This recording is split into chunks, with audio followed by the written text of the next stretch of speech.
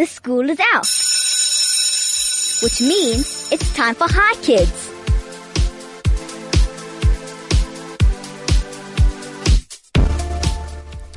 Hello and welcome to Hi Kids. This is Hi Kids for Kids by Kids. My name is Abby Feldman and I'm 12 years old. Coming up on the Hi Kids show today, we have Harry Sideropoulos. Sorry if I pronounced your name wrong. Here are the details. If you have any questions for my guest, or you want to answer the riddle, or you just want to send a SMS in to just say hi, please SMS 34519. The charge is at R1.50. You can send a WhatsApp on 062 148 2374. Please sign your name. Get ready for an interesting show on Hi Kids this afternoon. This is Hi Kids for Kids by Kids. My name is Abby Feldman and I'm 12 years old. We're starting a very cool new feature on the Hi Kids show where we bring one of our special listeners. And if you want to find out a bit more, you can SMS, you can send an email to matt@highfm.com. Coming up, we got the Hi Kids riddle where you can win a prize from Kid & Co. if you are one of the first people to get the answer right. Remember, if you want to win and you've entered in the last 90 days and won, you can still enter but you can't win a prize. Also, I have Harry Sideropoulos, a comedian actor, with me in studio. So if you have any questions for him, please send an SMS to 34519 or WhatsApp on 062 148 2374. This is Hi Kids for Kids by Kids. My name is Abby Feldman and I'm 12 years old. I have Harry Sideropoulos with me in studio, but before I speak to him, let's wrap up the riddle. The riddle was, I'm tall when I'm young, but I'm short when I'm old. What am I? The answer was a candle. So, hi Harry, how are you? How are you? It's nice to be back here again. The last time I was here was with your father. Okay. And I was late. No, actually, I missed both interviews, and I only managed to get the third one. So I'm so sorry. So he blasted me, but he was very generous. He was very generous about it. Yes. Okay. I'm so happy you survived that to be here. So we have a few questions, and we're going to ask them. Sure. So, what do you do? What is a comedian? A comedian.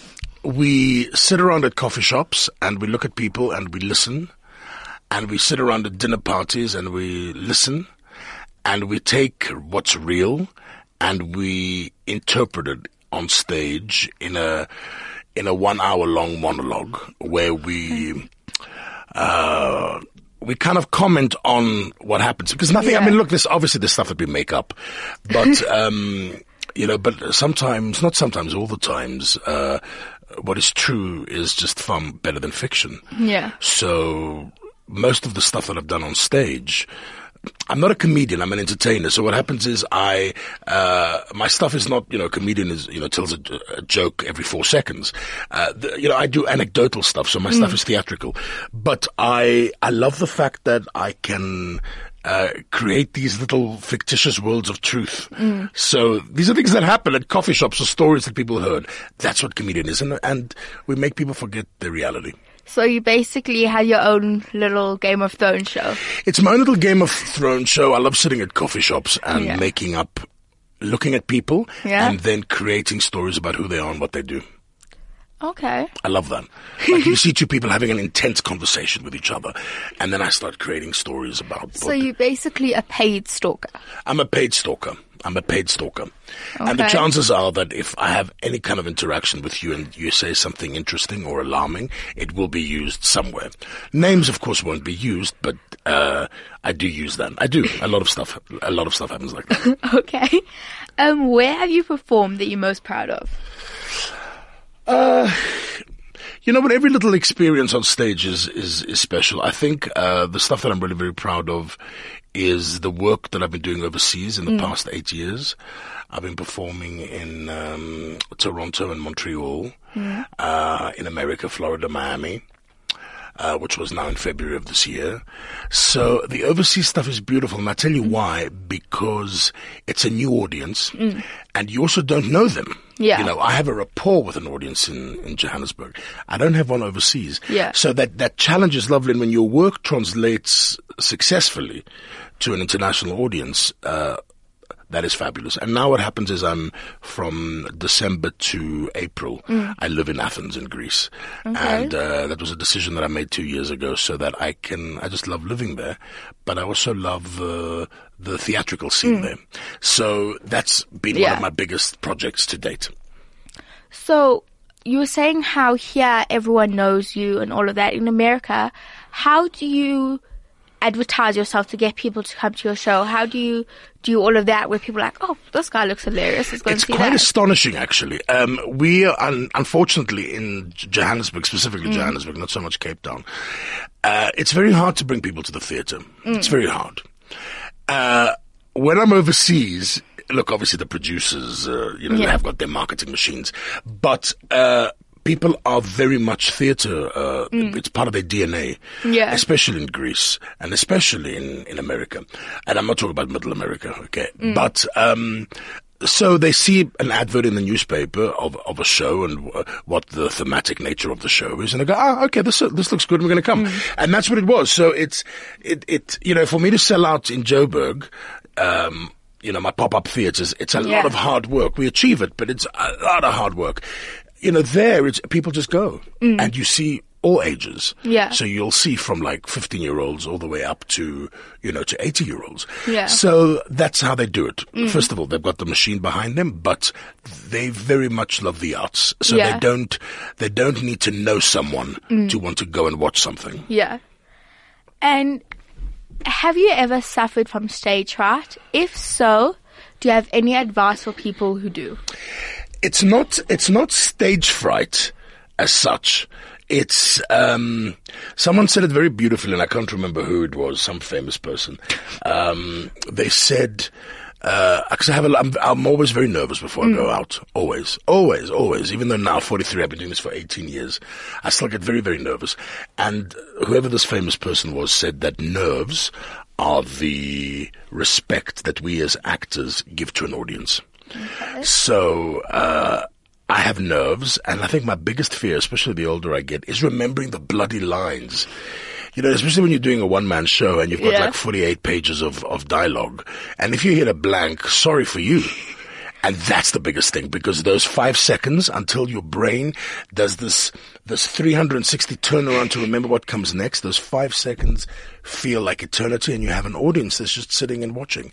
That for me is the part that I fear the most. That actually was my next question. Have you ever forgot your lines all the on time. stage? All the time. What do you do in that situation? All the time. Luckily, because of my style, there's many times where, especially now in the last season of the whole Megillah, I did forget my lines at some point. And I went, I forgot what was I saying? What was I saying? And the audience went, they did. Yeah. It was a Jewish audience, of course they didn't answer back. That's correct. They said, you were talking about your mom and the guilt. And I go, my mom and the guilt, my mom. Oh yes, okay, fine. That's fine when you're doing this. Yeah. But when you're doing a play, where you're not playing yourself, it's a very different, it has happened, and you somehow find a way of kind of maneuvering with long words and very dramatic pregnant pauses until you kind of find it. And it's terrifying. It is. It's terrifying, but not as terrifying as getting the giggles on stage. I've been on stage at the Johannesburg Civic Theatre where we call it corpsing. That's what it's called, corpsing. Corpsing in theatre terms is when when something happens and you break character and you laugh and you giggle.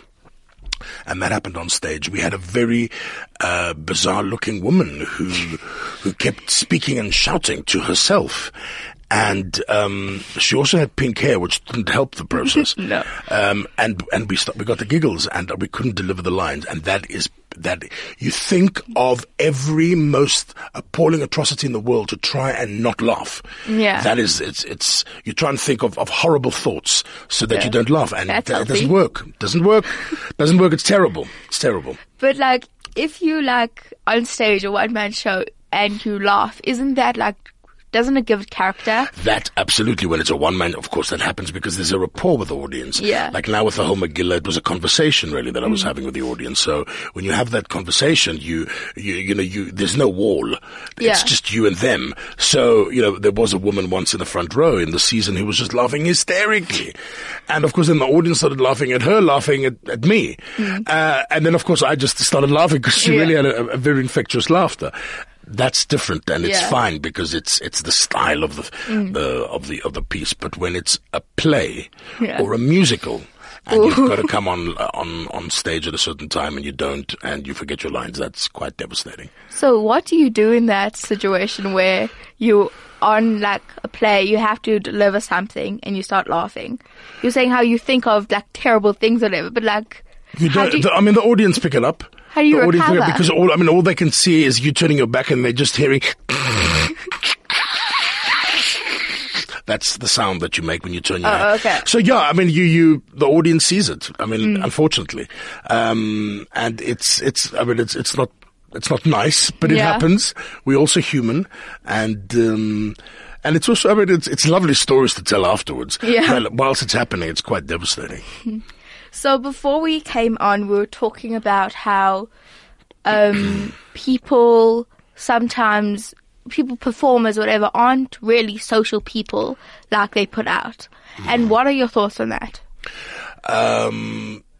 Personally, look, I am social. Yeah. After a show, I will certainly go and meet up and hook up and take pics with an audience because they're the audience that support me. Okay. So I feel very strongly about that.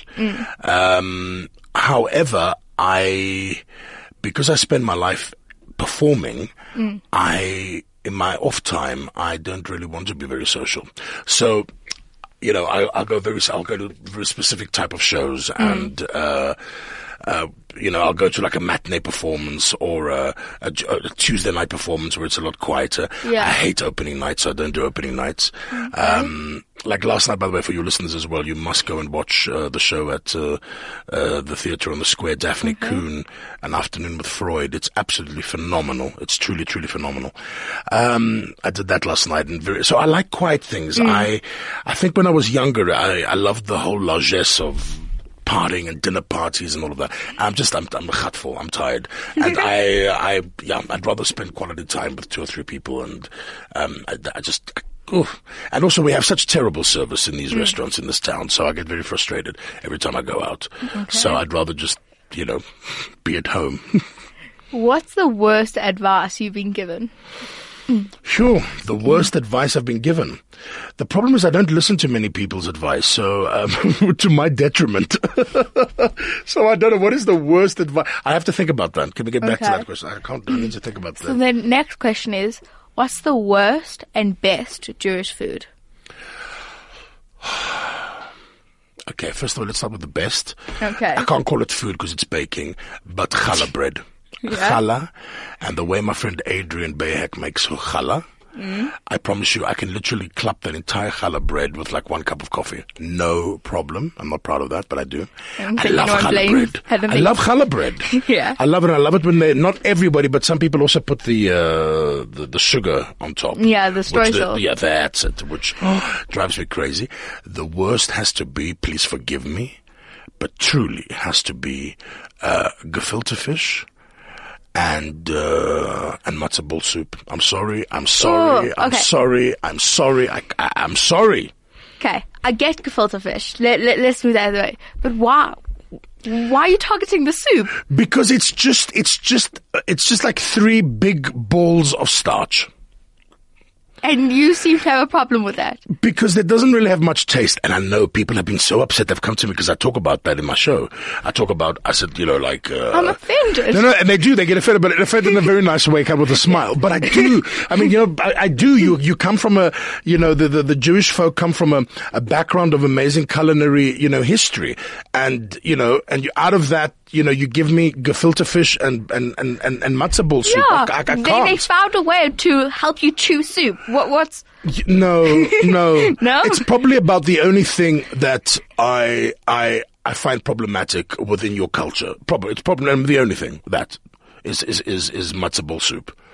Which is great, because that means that everything else I'm very cool with. Matzo ball soup I can't. Why? Because it's stodgy. Because matzahs, I mean, why? Why? What? Matzah bread in itself. Okay, you wake up in the morning and eat matzah bread. Have you ever tried that with a layer of Nutella or something? Yes, put Nutella on a bougainvillea, it'll taste great, you know. But I mean, you know what No. You can't by itself, like matzah by itself. Have you ever tasted, which ones are you tasting? Are you tasting the ones on Pesach where they just crumple up like a potato and throw it in your soup? Or are you tasting the good quality ones? My darling, I taste the very good quality, and I just need to warn you that you're not going to win this battle. Why not? You're not going to win it. It's you can't. But I also feel the same way about Provita.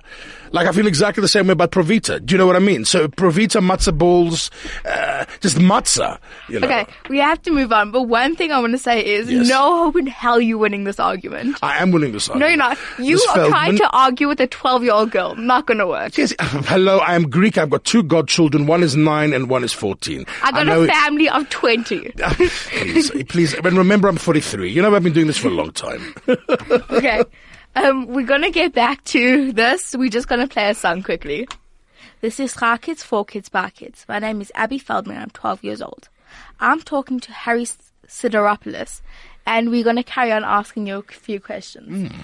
So the question I'm going to ask you is, how did you get started with stage, performing and whatever? And did you do anything before that you loved? Look, I've been performing since 3 years old in front of my parents. Every time they told me something, I would perform. But no, I studied interior design, which is not interior decorating; it's interior design. What they call it, architecture and design, at Wits Technikon. Yeah. And I did that, and then I realized that that's not what I wanted to do. I mean, I loved it. I still love design, and I love architectural spaces and all of that kind of stuff. But I didn't want to do it, for a living. Yeah. So I then, when you're young, you have a lot more confidence and you're a lot more belchy in your opinion, and I went up to very big actors. The late Bill Flynn, people like Sandra Prinsloo. These are huge. I mean, Sandra now is in her late 70s. I mean, in her early 70s. I shouldn't be saying that. But I went, up to those people, and they were the people that kind of guided me. And so that's how I started. And then I was very fortunate at the beginning of that career, which was I was age 23. I got a job on the radio. Yeah. And I was there for 6 years. I got a job on the 94.7 Highfield Stereo Rude Awakening. And I was there for 6 years with Jeremy Mansfield. And then I left, and ever since I've been producing theatre. Yeah. So that's what I've been doing. So what is the dumbest joke you've made or someone has told you that made you laugh? The dumbest joke, that I can't think of this on the spot. I've still got to answer your other question, which I haven't come back to. The other question was, what's the worst advice you have been given?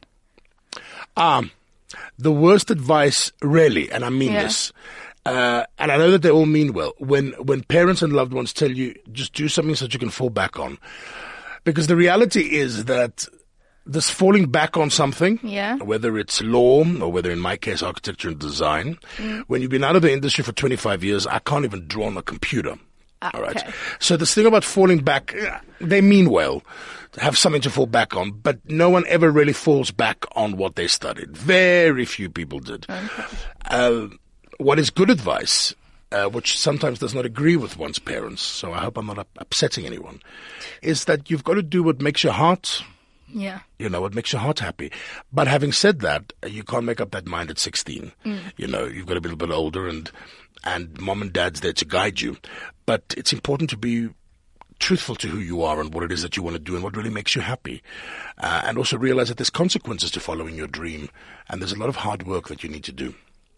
That's my answer to that one. I can't think of a funny joke that I got wrong. So then this is going to put you on the spot. Oh boy. What's your favorite joke to tell?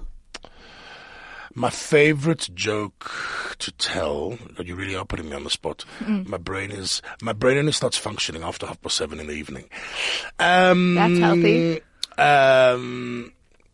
My favorite joke is, My line about Canadians. Because when I was in Canada, and performing, there were obviously a lot of expats that came to watch the show, and they all said to me, many of them said to me, now we've been living here for, like 5 years, 6 years, 10 years, 15 years, and we just, we love it here. Have you ever thought of leaving? And I said, not leaving. I said, I kind of want to, I like popping in and out of places. So home is for now here in Athens, and then in between everything can happen. So they said to me, don't you want to rather come here? Because also there's no crime here. We have no crime.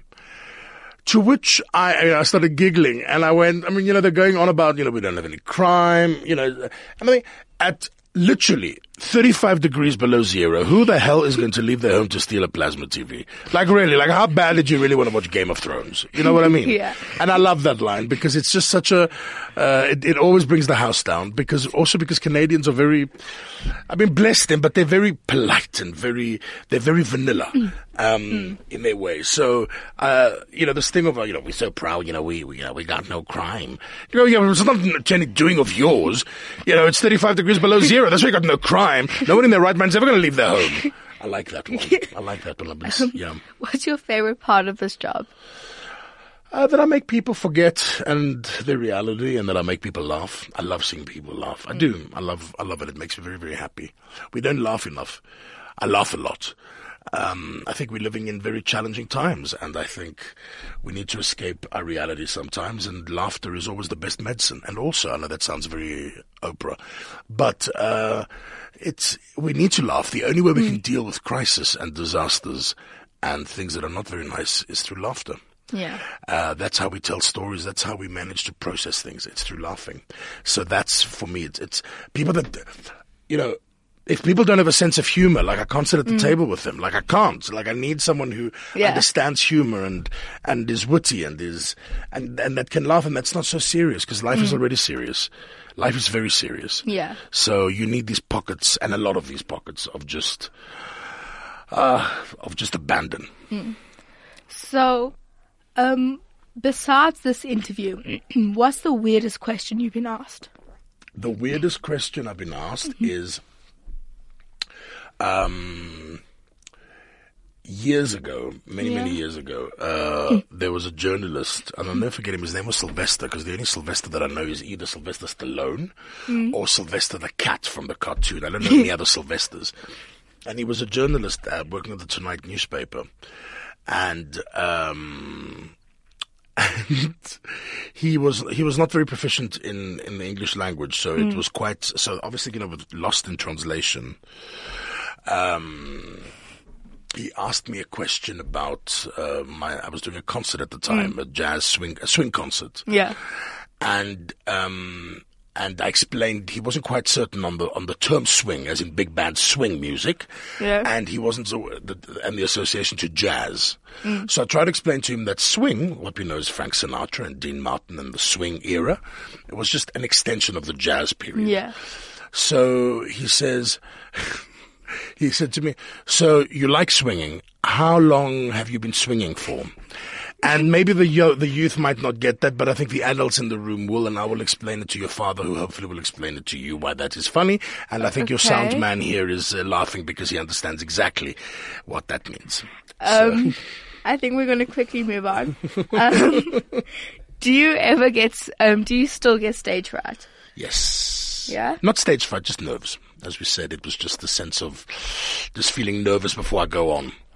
And the worst is when I go overseas. Yeah. Because, with the South African audience, you know how to play them.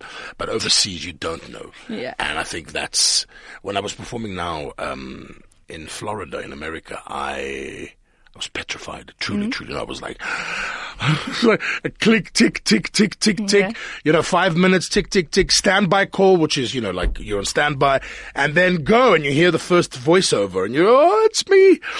Until I'm able to read the audience, which takes me within 2 minutes, I can read an audience, and I know where the show's heading in 2 minutes. Once I know that, then I'm fine. Then we're home Yeah. free. And then it's a pleasure. But for those first 2 minutes, it's quite hard, especially with comedy, because you think, can it translate to this audience? Yeah. But I'm very good in the sense of that I've always got a team around me, whichever country I'm performing in, where I run through the material with them first. Yeah. Just to make sure that it resonates with them and that they understand certain things. I mean, for example, robots. Robots naturally comes out and they look at you and go, oh, robots, traffic lights. I mean, a simple thing Yeah. like traffic lights. Oh, shame. Shame what? We all say in South Africa, oh, shame. Yeah. Shame. Somebody, my daughter gave birth. Oh, shame. What do you mean, a shame? But we do. So those kind of things are. Yeah. What's your favorite topic to talk about when you're doing a stand-up show? Oh, food. Of course, food. Okay. Food. It segues into everything. Everybody. Black, white, Indian, colored, Jewish, Puerto Rican, you name it. Food is what brings us all together, and our perceptions of it and our thoughts on food. So, thank you so much for coming in today. It's a pleasure. This Thank has you for been having me. Chai Kids, for Kids, by Kids. My name is Abby Feldman. I'm 12 years old. Join us tomorrow for another Chai Kids show, only on 101.9 Chai FM.